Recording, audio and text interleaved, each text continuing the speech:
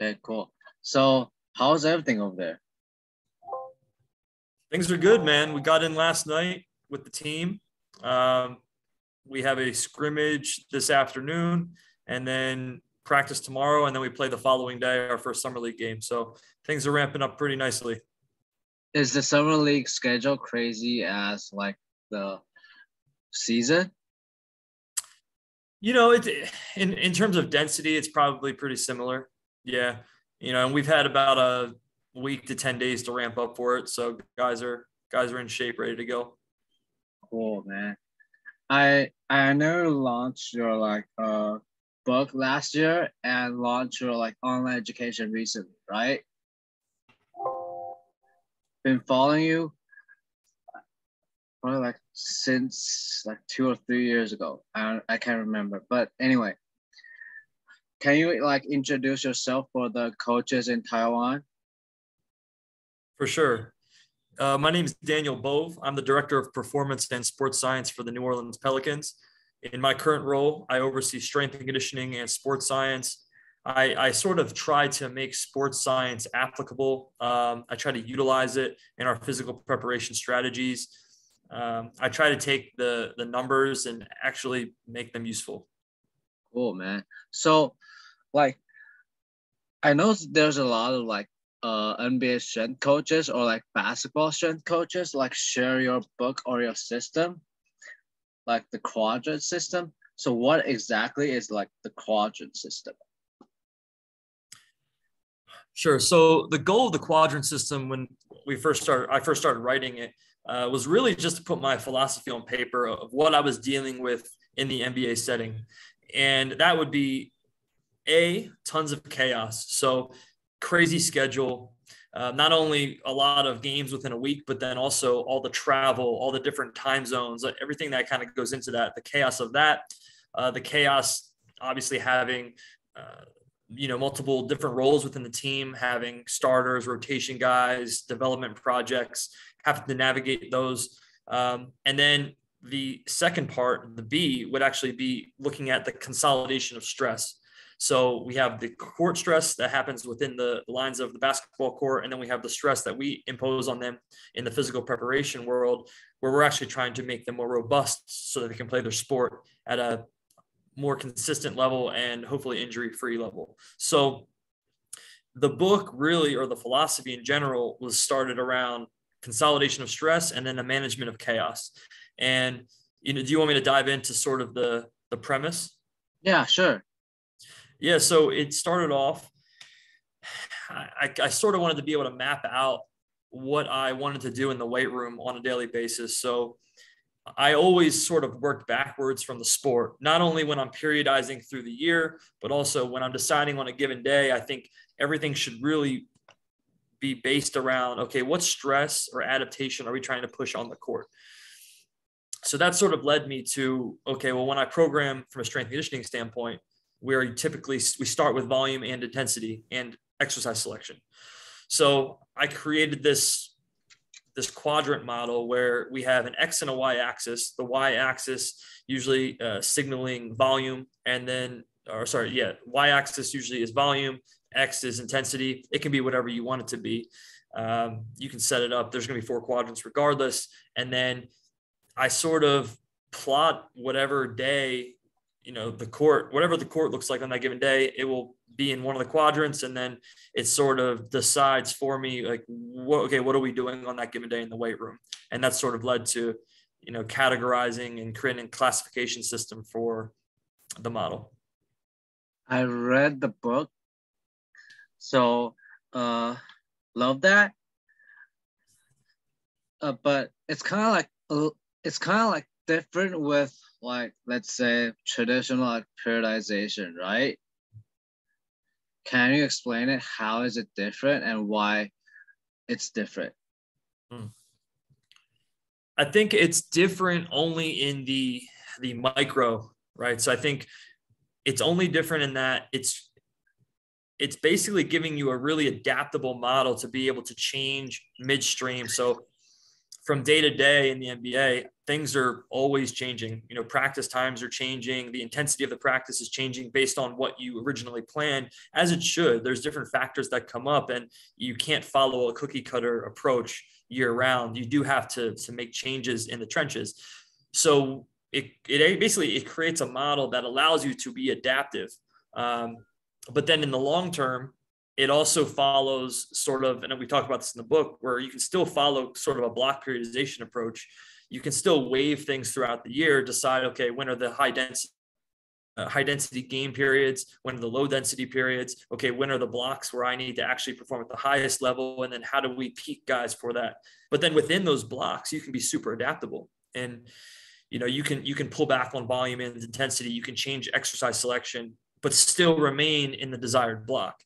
And that's sort of what the system allows you to do. And because you're basically going into any day with 4 different options on what you can do, it's really easy to make those decisions, those, you know, quick decisions that you need to make when you're working at this level. But since you won't be able to, like, not really won't be able, but it's not like you will plan out like the whole year periodization. How do you expect that, or like, what would you be expecting when, or like what the outcome would you be expecting when it comes to like performance? How do you expect them? Do you want, like, when would be like they're going to be jumping higher or like running faster, that kind of stuff? Okay. Let me know if I'm answering your question. So I sort of spoke about this just a moment ago, but when you map out the season, it's very easy to look through, okay, these are the games that are the must wins. Maybe this is a period of time where it's like, okay, we need to dial in. Obviously, if you're a playoff team, you want to make sure you're peaking for the playoffs. If you're a contending team, if you're a team that can contend, you want to be peaking towards late playoffs, right? You don't want to peak too early. So I think everyone out there who's a physical preparation coach, you know what those KPIs are. You know what those physical markers are, whether you're using neuromuscular profiling on a force plate, whether you're looking at LPS/GPS/accelerometry data, looking at trends there, whether you're looking at subjective, you know, screens with like a questionnaire. There's a million different ways. Everyone has their own thing in their own environment. You know, we do a ton of force plate testing, and I think that's very useful. You know, you can even judge it by RPEs in like internal versus external load monitoring. There's a ton of ways to do it without getting into the nitty gritty, but there are periods throughout the year when you want to see those markers really trending in the right way. Now, I personally, I'm sort of in the camp of, there are times in the year where I want those markers to go down. When we're adapting and we're in a cycle that's about overreaching, I expect you to be extremely fatigued. I don't want to see your markers trending super high, because it means we're not doing enough work. We're not putting you in enough of a hole. But you need to time that properly so that when you're coming out of that hole, you're ready to perform at a high level. So, you know, there's this duality of it. So you need to be able to give and take and time it properly. So again, there's times throughout the year when we are pushing it. There's times when we're pulling back, and the season it's that constant struggle between those two. Cool. So just like what you just mentioned, at the beginning, you have to map out the schedule of the game. Like what you just said, what are the game, like which games are the must wins, right? And just depend on that to like do your programming. Yeah. So must wins, but then also like you have to be realistic too about, okay, when are you gonna push the volume? When are you gonna pull back? And you try to overlap that with times that makes sense from a game frequency standpoint.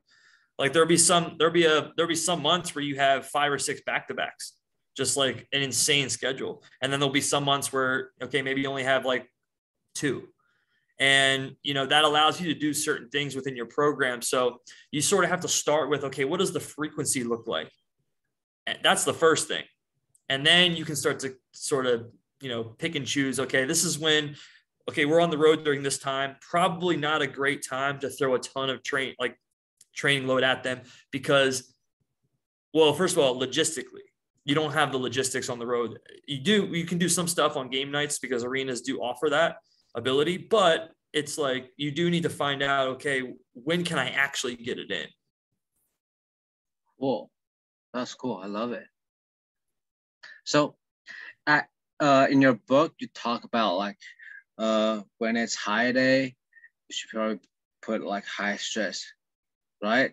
And low day, probably do low, right? So why should we like when it's like high intensity or like high volume on the court work, why should you like put some high stress on the gym? And when it's low, why should we stay low at the gym?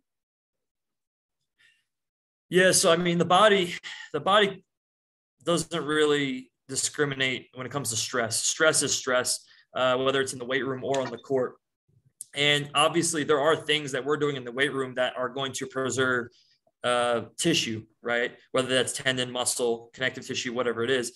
There's things that we do that we're trying to basically create that robust system. So we do need to get that work in. The problem is when you have an off day. So if I have a game and then I have a day off and then I play again, a lot of times, when I was first coming into the league, this isn't necessarily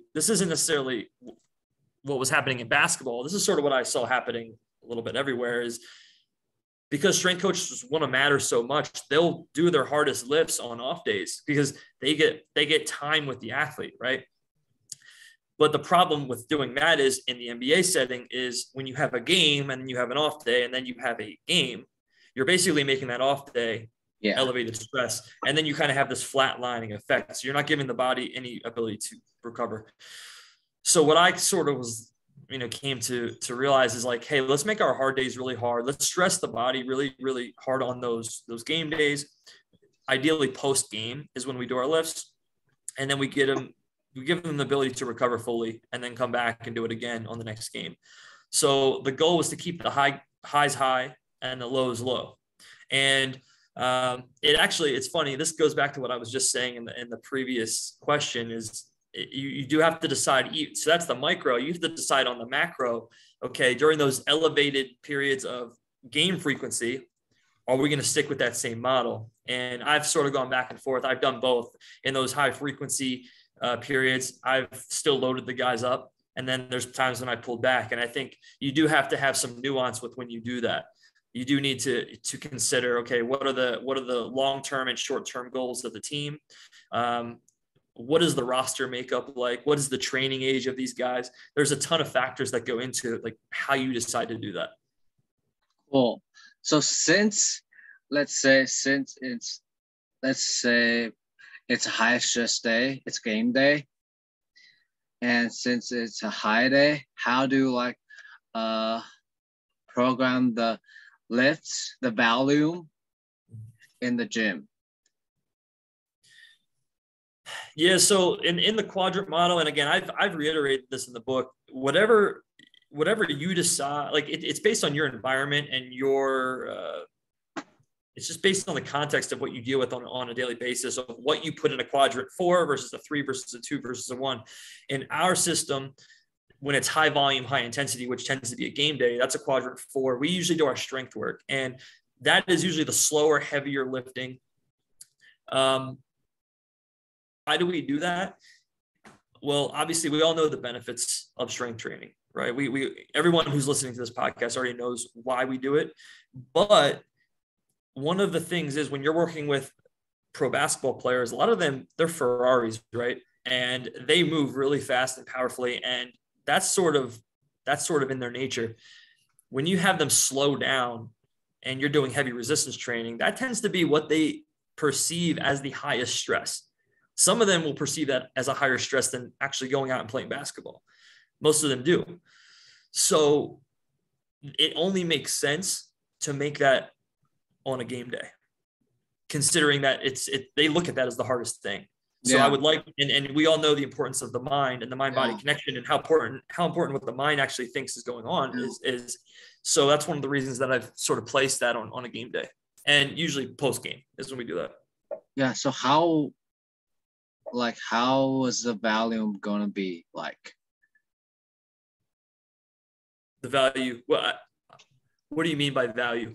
Like if it's, let's say, like if it's like trap bar deadlift, is it going to be like I see. 3x5 or like I don't know. Yeah, no, I see what you're saying. Yeah, honestly, again, it's going to depend on what block we're in.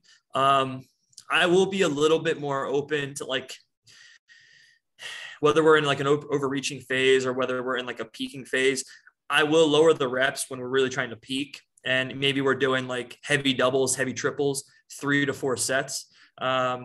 And then when we're really able to push the volume, we might be hitting a 3x5, but or maybe like a 4x5 trap bar deadlift. We could even elevate it from the floor just so we're getting like, we're stimulating that CNS, but we're not really going through the range of motion. We'll do a Hatfield variation. But when it comes to the resistance and the percentages, I'm big on VBT. I really do like creating that threshold for guys to sort of stay over.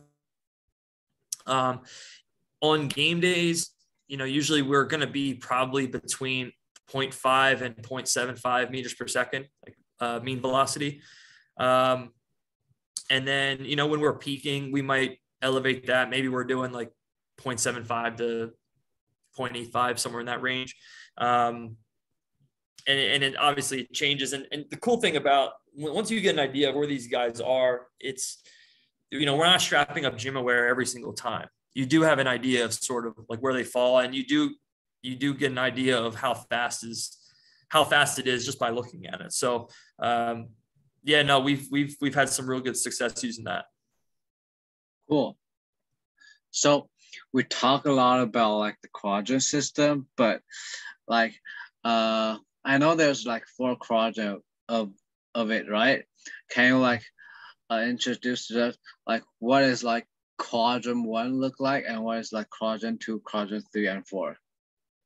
So if you just visualize sort of this like X, this quadrant, we have high volume, low volume at the bottom. Left to right, we've got low intensity, high intensity. So in the bottom, we've got quadrant 1, which is low volume, low intensity. That's going to be recovery. Okay. So that's going to be your off day, or it's going to be a day when maybe the team does film or some type of a walkthrough, but they're not really doing much. That's going to be rest and recovery in the weight room as well. Okay. So maybe we do some accelerated recovery with them. You throw in some, whether it's Normatec or whatever it is you're trying to do, to spur recovery. That's an easy day. If you go up to quadrant 2, it's going to be high volume, low intensity. That's usually our repetition quadrant. So, you're looking at more time under tension, repetitions, tempo training, maybe some yielding isometrics.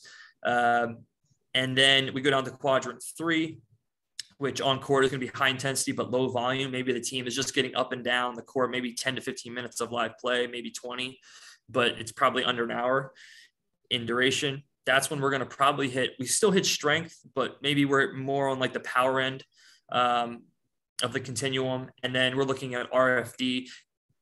I label it as speed in the book. When I say speed, it's not like they're going out and running, max velocity sprints. It's more so like contraction speed. I'm looking at deceleration, RFD, maybe some power work on the Kaiser, things like that. And then obviously we go up to quadrant 4, which is what we just spoke about on a game day, and that would be strength. Cool. So here's one thing I really like about the book is you kind of like walk through all the methods of like recovery, right? Like that's like meditation, yoga, mobility work, like cold shower, sauna, that kind of stuff, right? Really love that. I appreciate it. You know what though, with the recovery stuff, I've seen, it's so funny because you see some athletes that maybe they do a recovery modality and that's complete opposite of what you would want them to do from like a textbook standpoint. But like at the end of the day, it's really like what they believe in to work. And that's what's going to work best. So, you can read that recovery section and, you might have athletes that do the complete opposite. And there's overlap too. It's like there's recovery modalities that are going to affect both neural and tissue, right? And Yeah. they all do in some regards. So, yeah, that was a fun section to sort of write. So, there's a post on your Instagram talks about like the third dimensional approach for quadrant system, right? So we talk about is like the two-dimensional approach, right? There's volume and intensity. So what is like the third dimensional approach will be look like? Yeah. So the third dimension that we talk about in the book really briefly is, well, it can be fatigue. So how fatigued an athlete is. So when I'm choosing on a given day whether to do 2 sets, 3 sets, or 4 sets, let's just use as an example. If I want to maybe create like a traffic light type system that gives me how fatigued an athlete is, and I just talked about the volume and the intensity of the quadrants, well, that third axis can actually be fatigue. So, guy comes in and I'm deciding between 2 sets and 4 sets, and whether I have a way of determining his readiness level, whether that's force play, subjective questionnaire, or maybe just talking to the guy and looking at his face and seeing, okay, he's drained. Okay, this guy did not sleep well last night. And I need him to perform at a high level tomorrow. Well, that becomes that third axis. And that actually decides, okay, are you doing 2 sets? Are you doing 4? Or are you doing 0? Am I just kicking you out of the weight room and having you do some recovery today?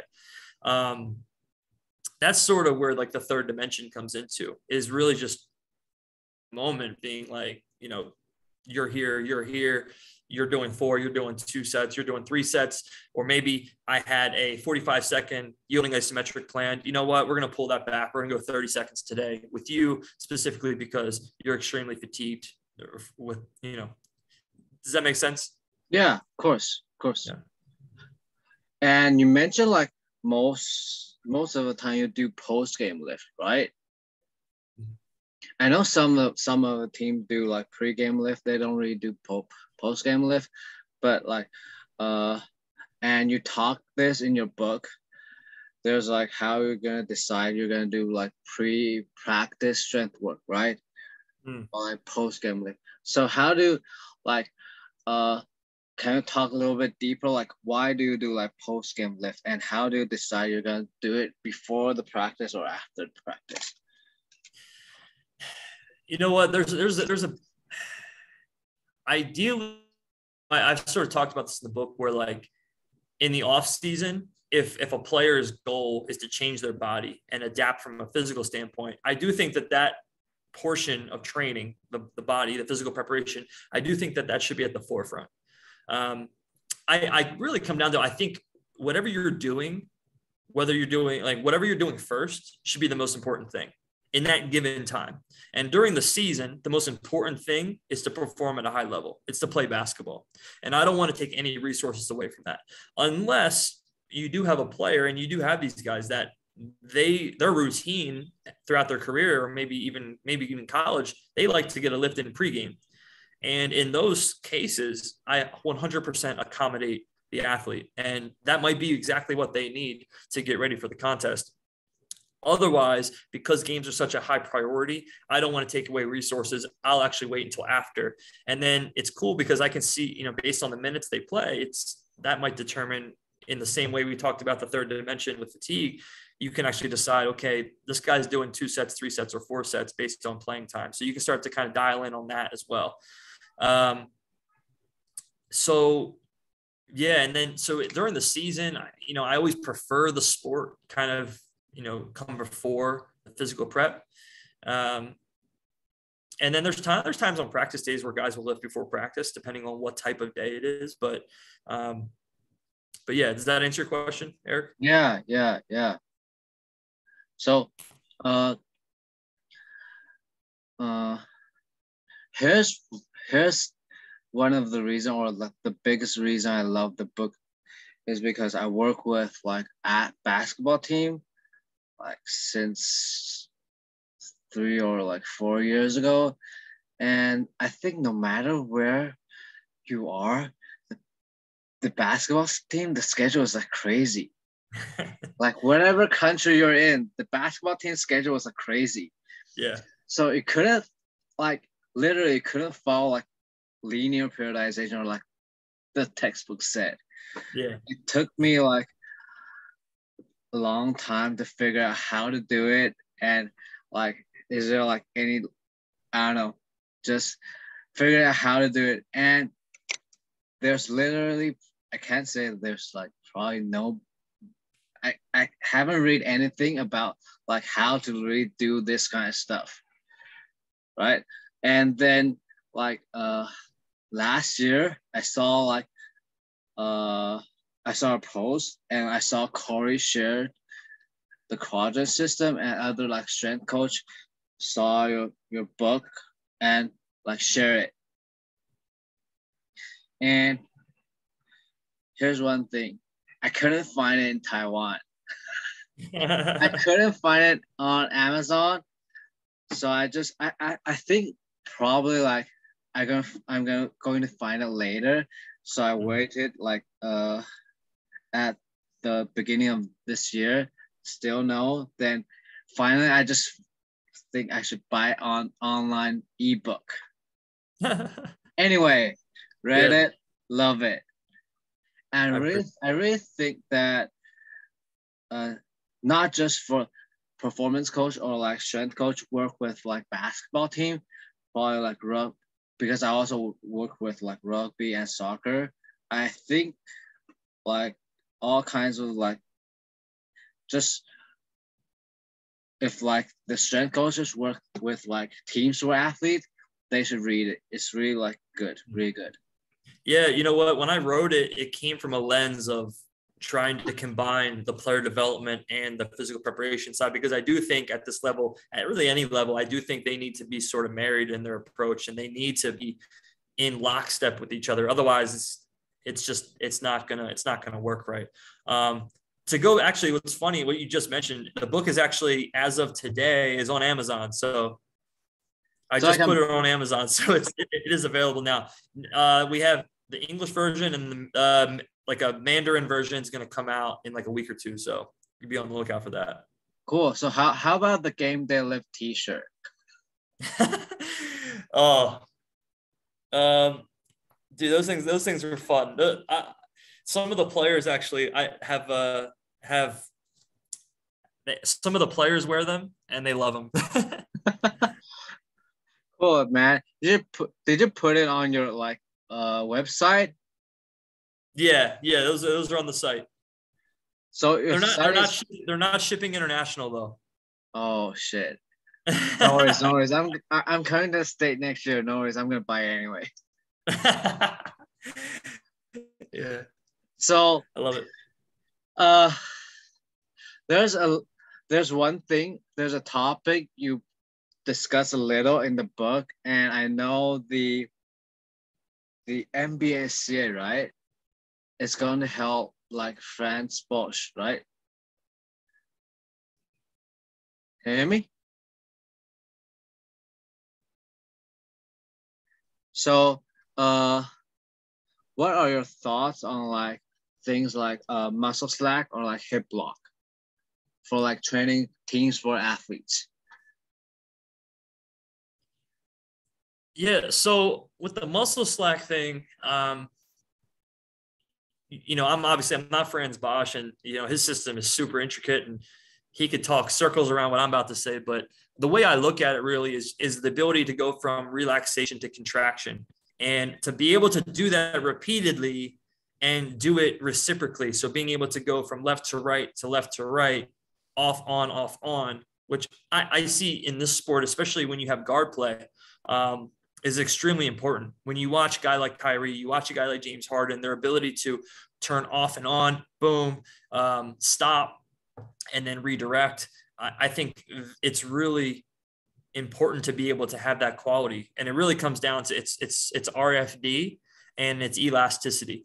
And, you know, one of the methods that I sort of picked up from actually working with Corey when we were in Phoenix together is, is sort of these kettlebell switches and these kettlebell self passes and getting into a rhythm. And when you actually, it's funny, when you look at them on the force plate, the cool thing about them is you're actually not hitting the peak forces that you hit when you do something like a pogo hop or like a drop jump or depth jump. But you are getting a pretty sloped rate of force development. You are getting that RFD that you need, and it's not going to beat the body up with the peak forces. So it's teaching you the ability to decelerate and then relax, decelerate, relax, decelerate, relax. So I'm a big fan of the kettlebell switches, and there's different variations you can do with them there. But that's one of the reasons I think that quality is important for basketball. How about stuff like there's some of the movement was like single leg like clean, that kind of stuff. Yeah, I've messed around with those. But like I kind of go back and forth. I do like the single leg cleans, the single leg snatches. I do like them from a return to play standpoint, as sort of like an intermediate between, going from like doing nothing to like maybe high speed running, something like that. But when I talked to Joel Smith about it, and he kind of opened up my eyes to the fact that like it doesn't really emulate sprinting. If you slow down sprinting and you look at it in slow motion, the mechanics are a little bit different, a little bit off, and he can speak to you about that a little bit more in depth than I can. But timing that knee extension and that hip extension in a way that actually resembles running is a little bit more important. I do think from a pure like physical prep standpoint, I do think there is some translation there, but maybe not in the specific sense that some people discuss, including what I used to believe. Cool. Does that make sense? Yeah, of course. There's like, because there's like one of the coaches in Taiwan were like doing transport system, like train like teams for athlete, and I was like really interested in those kind of stuff. So still buying some book online, but not really. But I'm more of a traditional guy, so still like figuring what that is. And saw you did something like that, and saw Corey did something like that. I was like, whoa, I gotta ask. Mm-hmm. Yeah.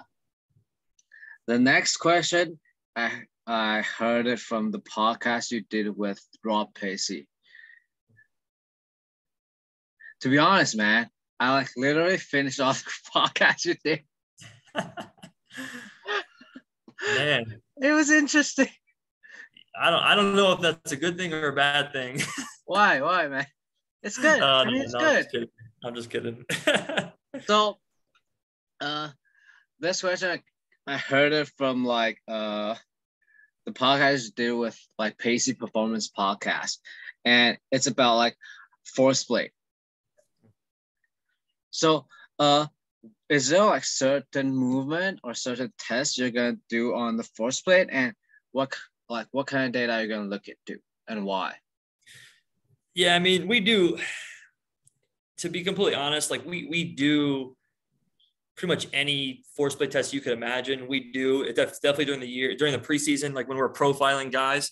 We do our drop jumps, we do our pogos, we do our squat jumps with arms, without arms. But during the season, I mean, the one that we really use most is the counter movement jump, and that's with hands on hips. And a lot of practitioners out there already know it reduces the noise of the test. So you're trying to control the movement as much as possible so that you can actually deduce what's happening at the neuromuscular level for the lower body.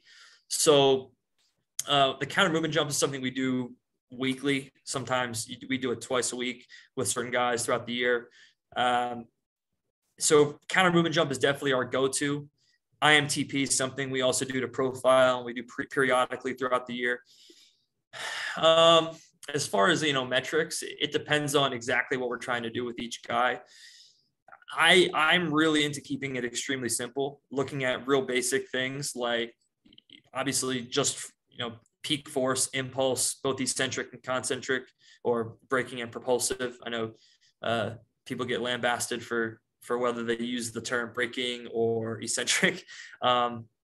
But contraction time, and then looking at simple things like counter movement depth and just velocity, and just seeing like how, okay, a guy's counter movement depth is a little bit off. All right, why is that happening? What did his force outputs look like? What was the contraction time like? Like just seeing how everything relates on the real simple level. So, you know, it depends on what we're trying to do with each athlete, and that's really going to determine what metrics we're trying to look at. Cool. And obviously there's the readiness component. Are you looking for readiness, or are you trying to monitor like gains from training, or, you know, maybe regression, progression, you know, what have you? Cool. So when it comes to like force plate, there's like the force plate was like designed to like test vertical force, right? So how is it going to like help like multi-directional movement? I know there's like a little bit of debate about it, but what are your thoughts on this? Yeah, well, I mean, when we do anything multi-directional or any type of change of direction, you have to load, or you have to unload and load before you do anything. So it actually does, in my opinion, it really does translate to change of direction or any type of acceleration. You have to load your center mass and then push. I think when you start to really look at the metrics and you start to understand the phases of a counter movement jump, you start to understand how we sort of yield to gravity and how we unload to get ourselves into a position where we can push off. Now, obviously, it's not going to be a direct correlation to something like a lateral shuffle or like a hard cut, like a 90-degree cut. It's like, if you want to do that, go test that. Right. It's like, it would be like me saying like, hey, the counter movement jump has a high correlation to high speed running. It's like, well, I don't care about that. It's like, if I want to have a correlation to high speed running, I'm going to go do high speed running. You know what I mean? But I do think it's a really good, proxy for just overall lower body neuromuscular status and profile. So yeah, I would say it does apply to multi-directional stuff, but you just have to keep it in context. Yeah, get it. That was cool. Last thing before I let it go, okay? So I know you work with like different teams before, and now you're with the Pelicans. Is throughout like your career with the team sport, what are the like most important thing you learn, or let's say if you have a chance to like talk to you like 10 years before, what would the suggestion be like? Oh, that's a phenomenal question. It's one I got to think about for a second.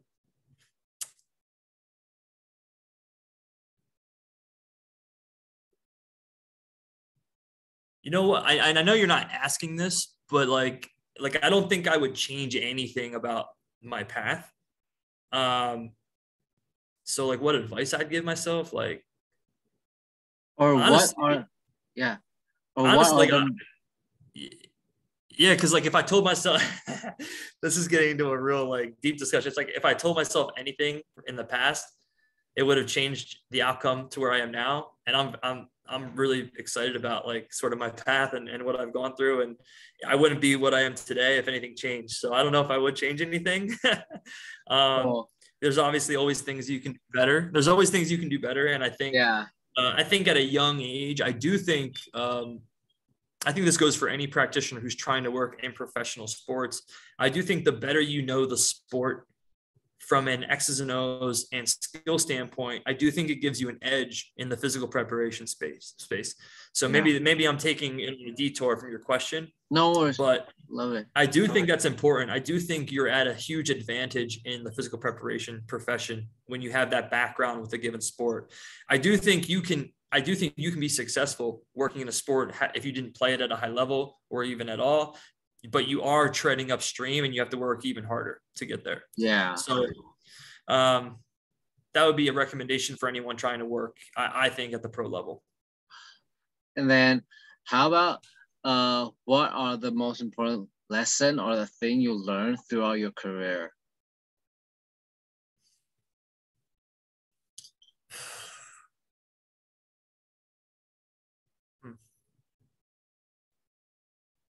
I think